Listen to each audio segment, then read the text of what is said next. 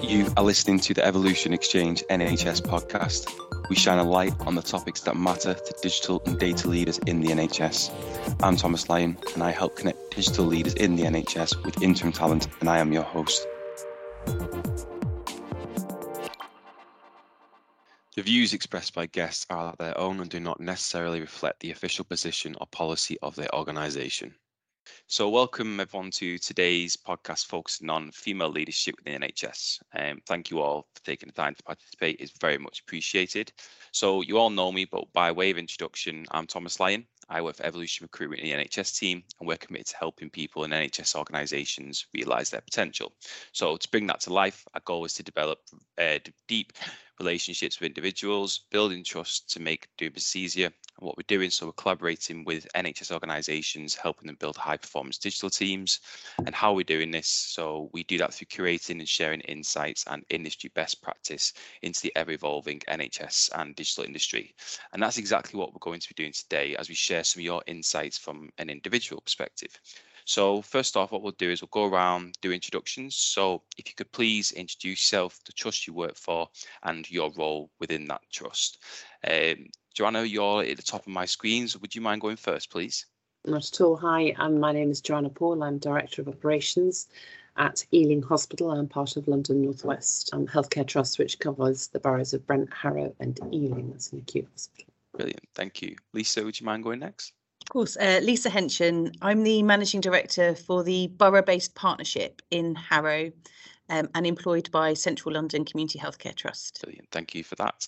And Alison, last but not least, what would you like to go, please? Hi, I'm Alison Foster, and I'm the Programme Director for Building Berkshire Together programme at the Royal Berkshire NHS Foundation Trust, and that is the name for our hospital redevelopment programme. We're part of the 48 new hospitals under the government scheme, the new hospital programme scheme. Brilliant. Thank you everyone for your introductions, appreciate it. So I understand you're probably all familiar with Teams, but better flow of conversation, if there is kind of a point that you'd like to make on someone else's point, if you could please use the raise your hand function, it just makes for a better flow of conversation, and I'll come to you when possible. So you've all sent me some excellent questions, and I'd like to invite Joanna to ask the first question. So Joanna's question is, so 76.7% of the NHS staff are women. In 2013, 33% of the senior leadership, executive and non-executive posts were held by women, and in a survey, a third reported a key factor was juggling childcare, wider family responsibilities and work commitments. In 2020, this figure has improved to 45%.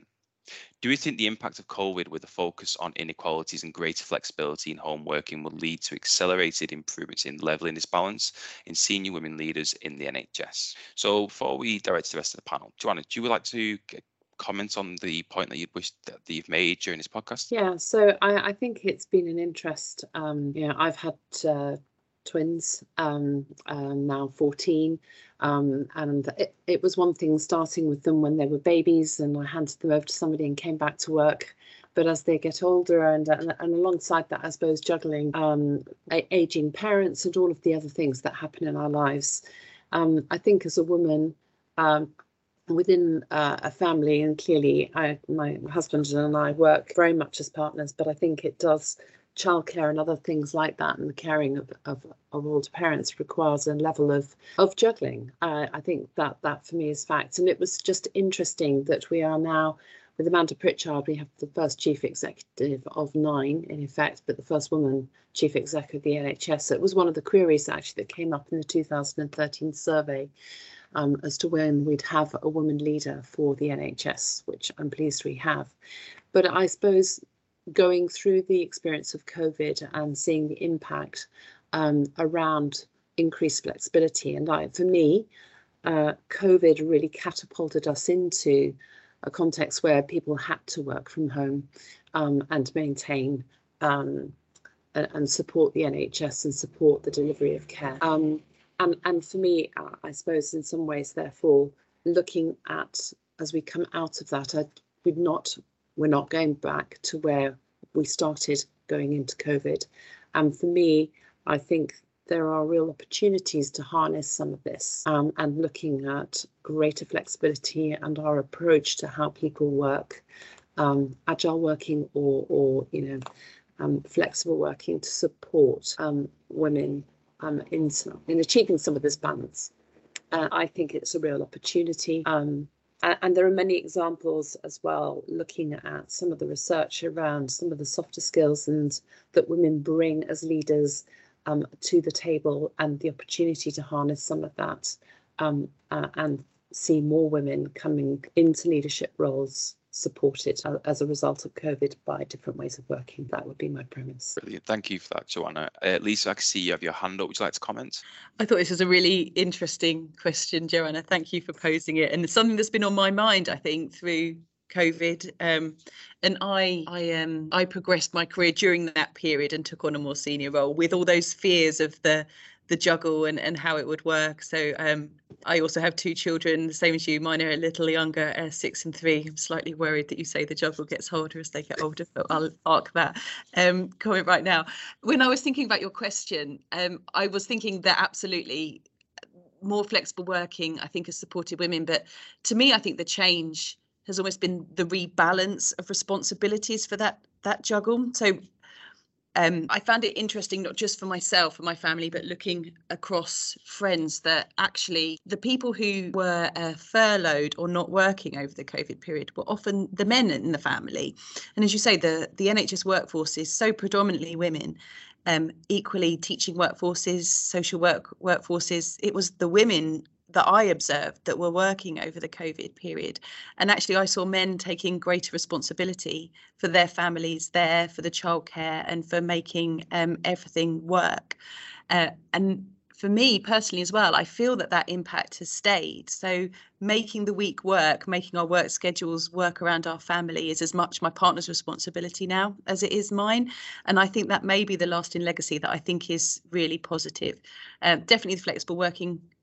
So I still do 2 days a week from home. My partner's doing 3 days a week, and it means we really share, and we can balance the childcare around that. But no, I think it's a great opportunity for women to make this change stick. I think Brilliant. Sorry, Alison, go ahead. Sorry, I should have put my hand up there, but I think I'd just maybe also add something around the kind of teams culture leveling things out. So what I notice is that social networking kind of side of things that potentially I wouldn't I'd have less access to, or wouldn't have access to, because I'd have to get home and sort things out. And there's also a cautiousness about, if people are going, say, to the pub after work or what have you, about asking women to come with them. There's a bit of an anxiousness about some of that people have shared about that, about doing that.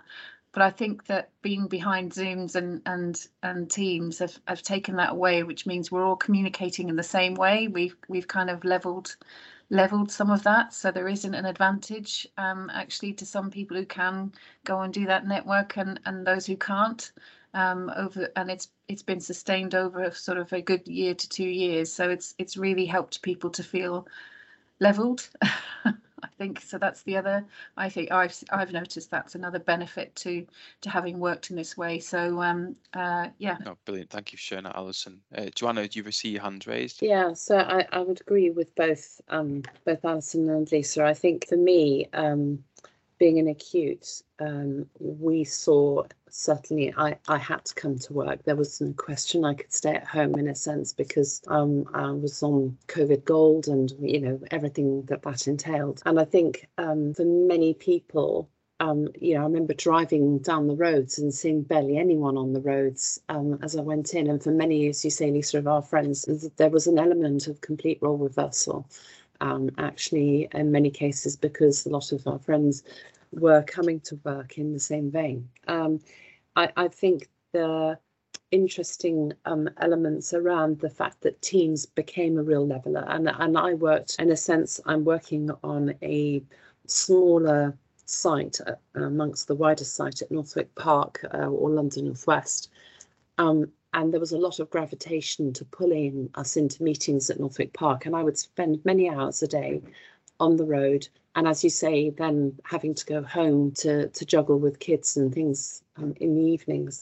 In many ways, COVID acted as that leveler where I didn't have to run up and get in and out of the car and navigate parking and tickets and everything else, but was just on Teams with all my colleagues. And that freed up actually a huge amount of time, and I had opportunities on occasions to work from home. And in fact, when I had COVID, which many of us did, when you got over the first part of it, I actually was able to work from home, but still had to stay isolated. So there was all sorts of benefits, and I think those impacts are continuing, alongside sort of the reality that actually home working is not a soft touch. And I think before it was about that, and I worked in community prior to working in acute.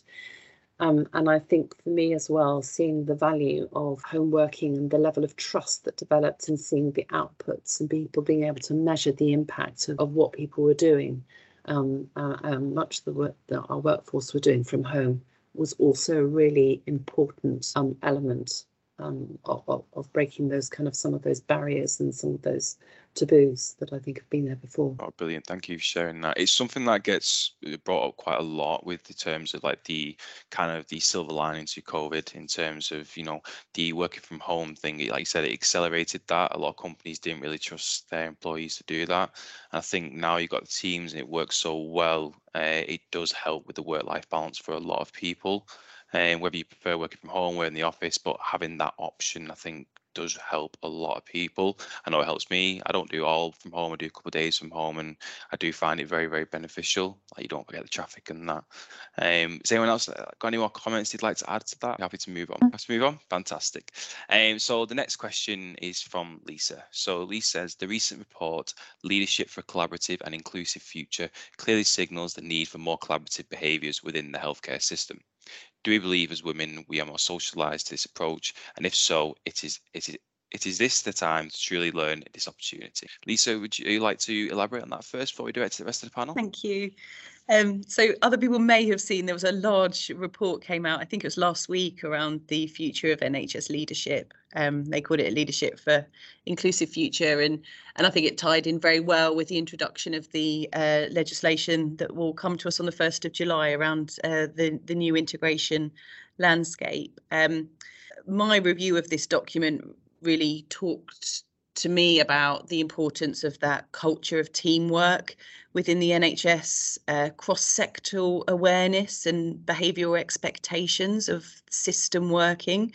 And there was definitely some critique in the report that the current environment is rather unfriendly to that leadership approach, and that we operate still within a performance management culture, but really called for that shift for us to achieve the vision of integrated care systems and working together in different ways. So I think in posing this question, there's maybe two parts to it that I'd be really interested in discussing with you. And I think it's debatable, are women more socialised to this collaborative approach? I definitely don't think it can be put as a blanket rule, but the research evidence does suggest that early childhood socialisation does teach us more as girls and then women to place value on relationships, about putting others' needs before our own, and actually bringing people together around collaboration. So if you can accept that as a position that, whilst not in all cases, but there is a tendency to socialise to that approach, I think my challenge is it time for us as women to really lean into the leadership opportunities that presents for both ourselves and for our female colleagues? And I think in my early career, maybe you were taught to counter what might be your natural instincts and your socialization, sort of to get somewhere, to get to the top, was about being tough. It was about being ruthless. It was about being very clear on what you wanted and what you needed. And you'd prep for interviews talking about how much money you'd saved or which contracts you'd managed to do tough negotiations on. But actually, is it time to really embrace what may come more naturally? And interviews should be less about talking about savings and more about how you've brought people together around a shared vision, how you've moved partnerships forward. I'm definitely seeing more women coming into roles that are similar to mine, leading partnerships. And I think it is a chance to embrace this. They are referred to sometimes as soft skills. I think we can recognise it as that. I think there's a tough part to it as well, which is about challenging the status quo and pushing that forward. And I think that would be part of the role of women leaders as well. Oh, brilliant. Thank you for sharing that, Lisa. Alison, would you like to kick us off for that one? Yeah, it's interesting actually. My background is in nursing, mental health nursing, and then went on through to doing improvement work, and now I'm leading on a hospital redevelopment, which is quite male dominated in the in a lot of respects, so in kind of commercial, but also in the estates side of things. But I have to say that my interview was led, the person leading the new hospital programme is Natalie Forrest, and she sat on my panel. The person I report to is a woman, and the interview was all about really testing and challenging values and about bringing people together, and it was much more around that sort of softer side of things. And even when I went for my informal discussion with them, I said, well, I haven't had years of building things.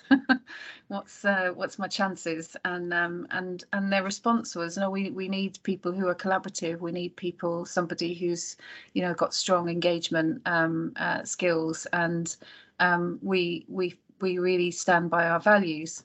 And actually it was quite an unusual experience, and it was something I hadn't it felt so strongly before when I applied for a post. No, I don't know.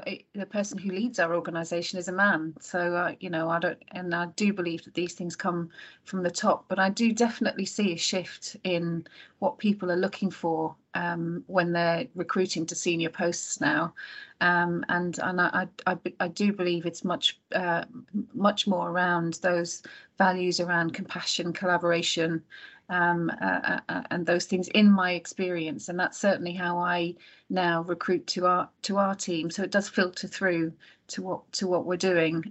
So yeah, I can see a shift, and I don't know where that's come from, but I can definitely feel it in what I'm doing. So yeah, that's just to share with you my experience. No, that's good. That's good. It's good that you're seeing the shift. Do you have anything to say that to Lisa? Sorry, Lisa. Would you have anything to say what Alison just said?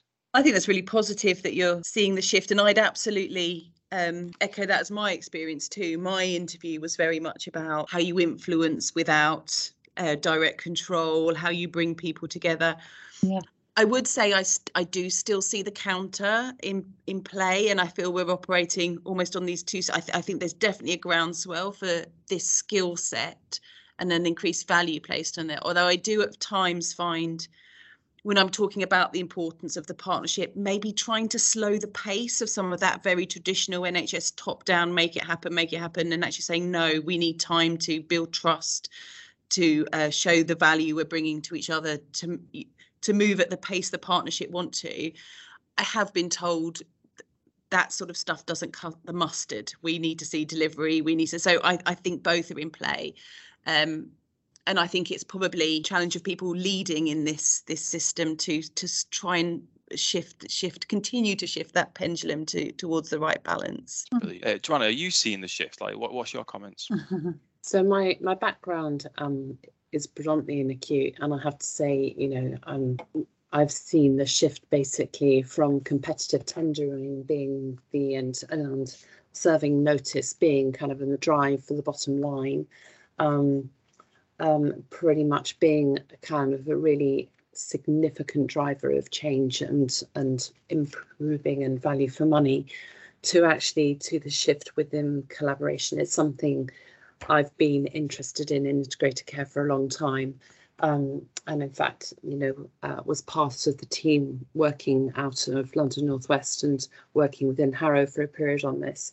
And for me, the systems leadership element, the need for the development of trusting relationships and understanding other sectors' issues and their challenges as well. How you can create a win-win situation, working together collaboratively, things that you're all pushing for and want to see happen.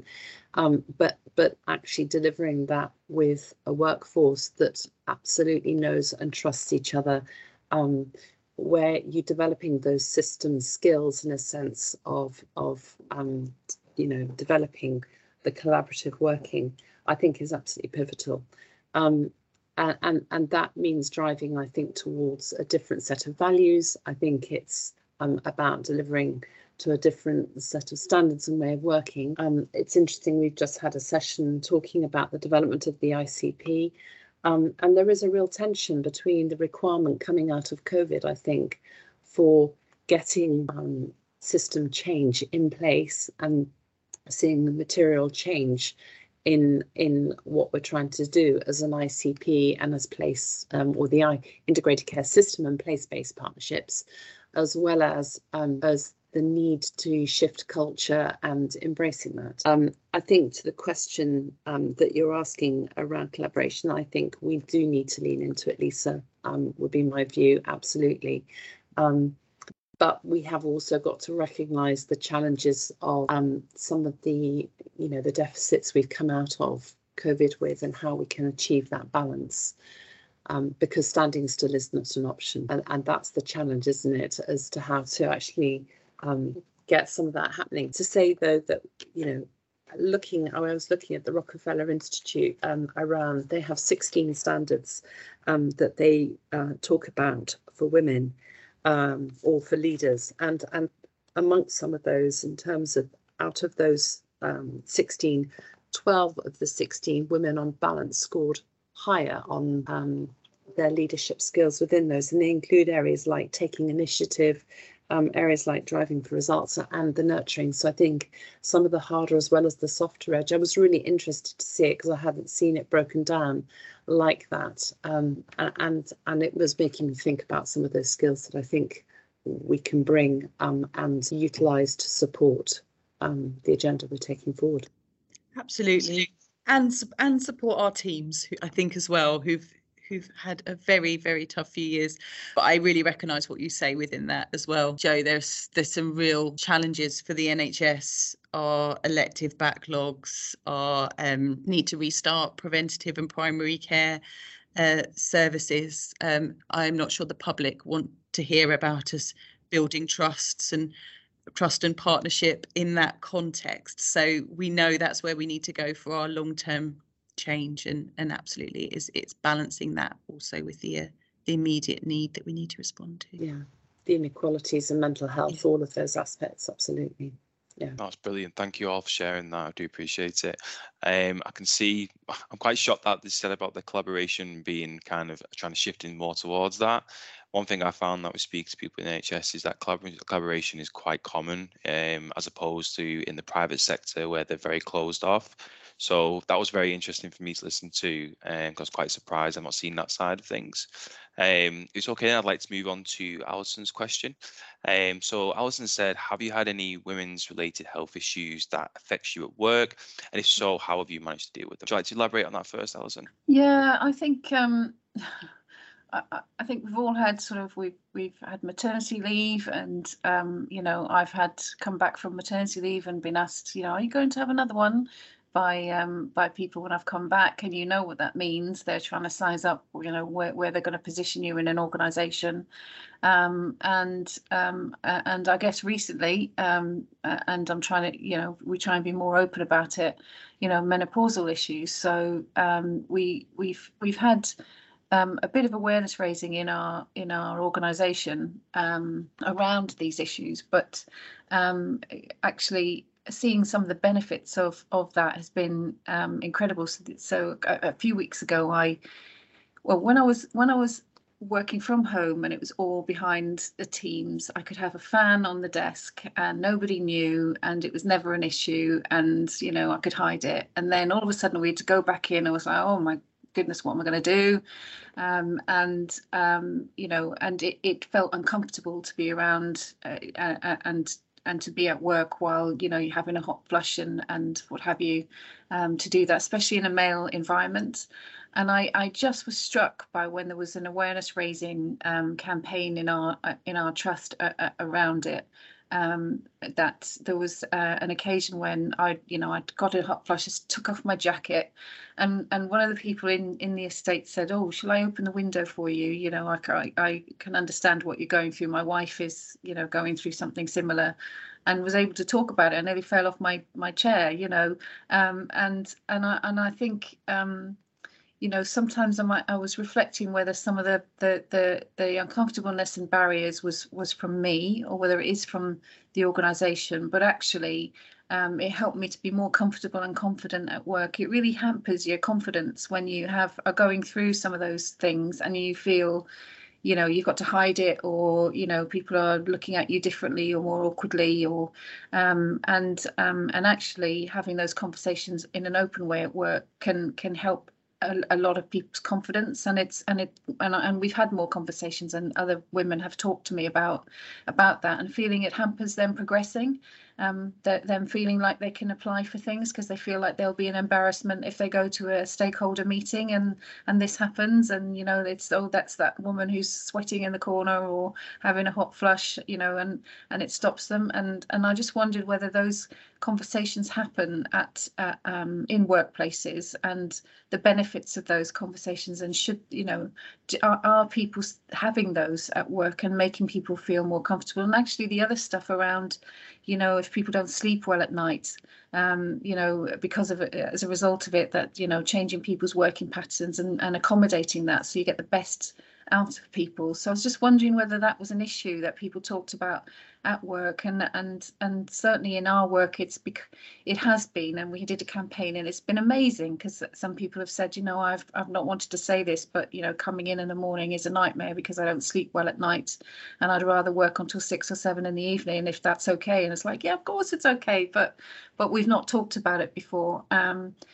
And of course you get better performance. So I just wondered how those things, if those are open discussions that happen in workplaces, and what's the experience from other people. Oh, thank you for sharing that, Alison. I do appreciate it. I know it's quite a personal thing, but a lot of people go through that. We have it in the workplace, and it's something that's discussed in our workplace.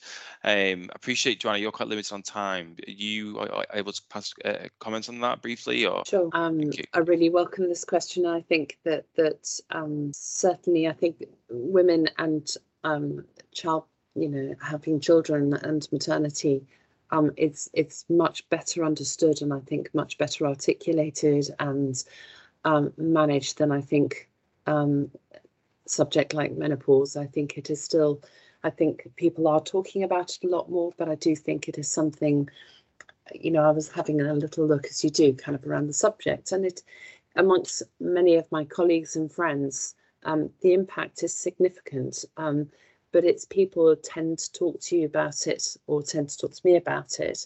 I would say, this is something I'm going through, and for me, when I've come through the other side, but I didn't recognise it for ages, going into menopause, and was seeing impact in terms of confidence and a whole range of areas, hot flushes, not sleeping, and the question of HRT and all of those elements, and how you can adapt your work. And I think there's a lot more that we can do and support around that whole subject, because actually it's a bit of a kind of we don't quite know for when it's going to hit some people, and some it's early, and some it's the kind of, the 45 to 55. I mean, I think the other interesting thing is that for a number of women as well, that often starts to impact as you're going into more senior roles.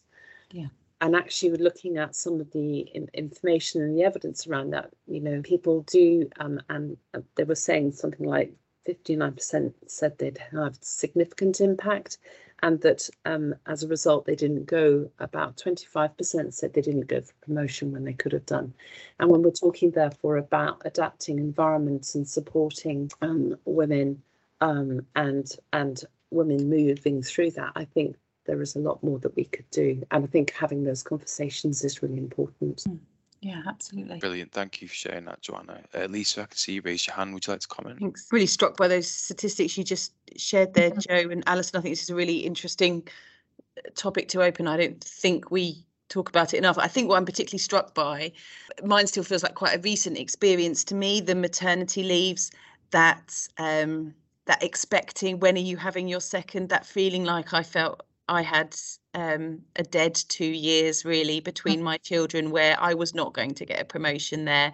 everyone was just waiting for me to have another child, and actually feeling very liberated after I had completed my family and I felt, okay, I'm back. But actually then the impact of the menopause hits quite soon after that, doesn't it? Particularly if you have your children later in life. So actually, as a woman, you experience a very long period, maybe with some small gaps and windows in it, but where your career is stunted as on the basis of your biology. And I don't think I'd sort of thought about that pathway before. I definitely feel that, I absolutely acknowledge that we probably don't talk about this in our work environment enough. It needs to be discussed more. I think as women, we are probably quite used to suffering these things in silence. I know,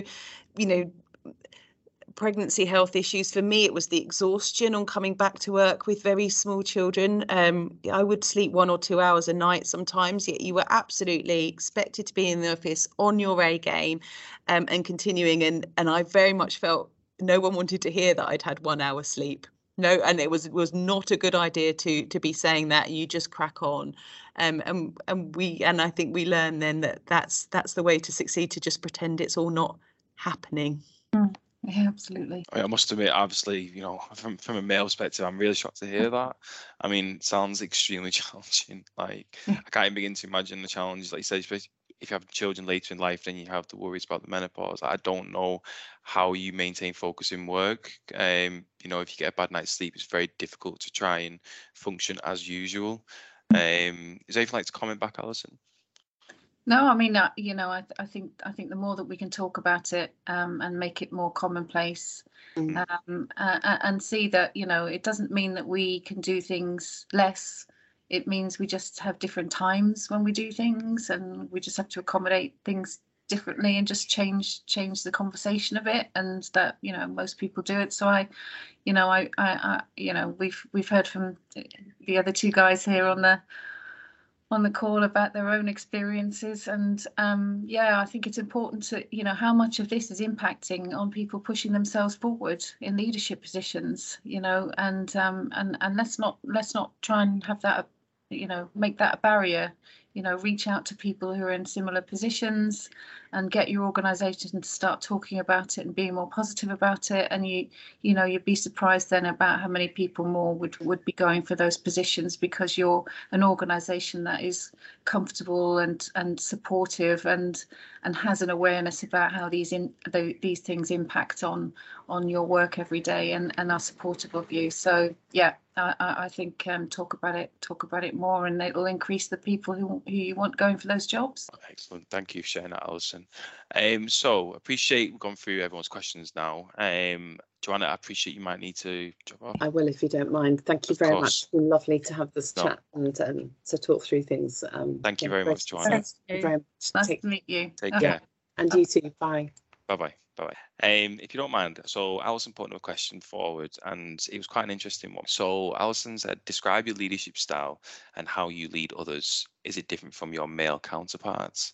So Alison, would you like to elaborate on that and then see what Lisa's thoughts are? I thought it was a really interesting question. Yeah, I think I was just, it's interesting as well with the whole, I don't want to open up a can of worms, but the whole Me Too kind of what's happened during that phase.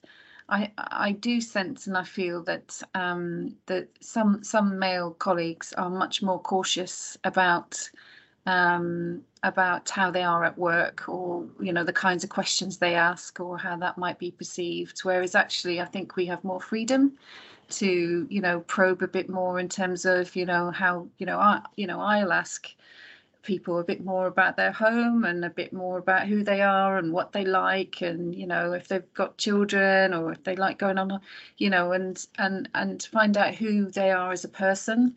But I've had conversations with people at work who, men at work, who would normally have those conversations if they have them in the pub or somewhere else, but are much more cautious about having them at work. And I think that it's a bit of a shame, because it it restricts people. I think you find out much more about somebody who they are and what they bring to work by having those explorative conversations and being curious about who they are.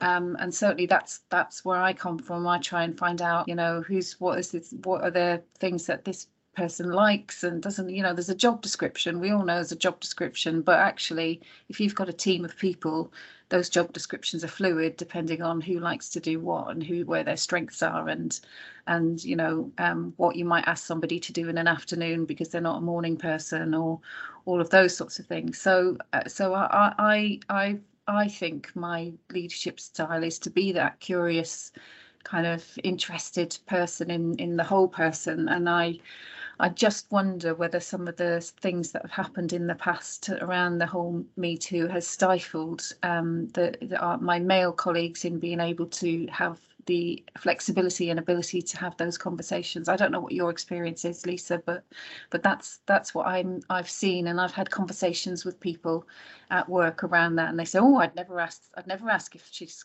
married, or I'd never ask if she's got any children because people think I'm coming on to her." And so yeah, it's really interesting. And with you saying this, I realised there are some senior male colleagues that I know nothing about. Absolutely nothing. Wives, husbands, children, where they live. I feel I'm very similar to you. I like to really get a sense of a person, particularly if I'm working closely with them. Really interested about where people live, what they've done at the weekend, get a sense of their family, because it feels really important to me that this isn't just a transactional relationship I have with people.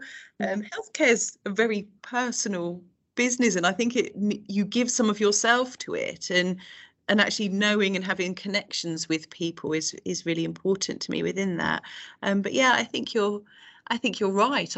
I can't remember the last time a man asked me this question. I probably offer up more information about my life than they care to hear, but that's probably me trying to reach out to make that connection in the absence of them proactively doing it. But yeah, definitely something I've observed too. Yeah, I'll be honest, I've never actually thought about what I ask my female colleagues, and I've been reflected back on that. I don't think I've ever asked that question. I've never actually done it consciously. I think subconsciously I've not asked those questions because of what you said. I don't know how it may be perceived. And although we ask about the weekend and stuff, you don't go into too much detail about wanting to know about their personal life. I'd never actually thought about that. So that was a very good point. No, brilliant. Okay, so we summed up all the questions. There's one more thing that I'd like to ask. So it came a bit of a common theme at the start when we started the podcasts. What was your favourite soft toy as a child? That's an interesting one, isn't it? Yes. I had a teddy. It was a teddy that at one stage was bigger than me. But as I grew older, I got bigger than it. So it was I had myself, my sister and brother. There's three of us, and I don't know where this teddy came, but we all three of us got this teddy. I grew up in Ireland, and at one stage we used to all share the same bed.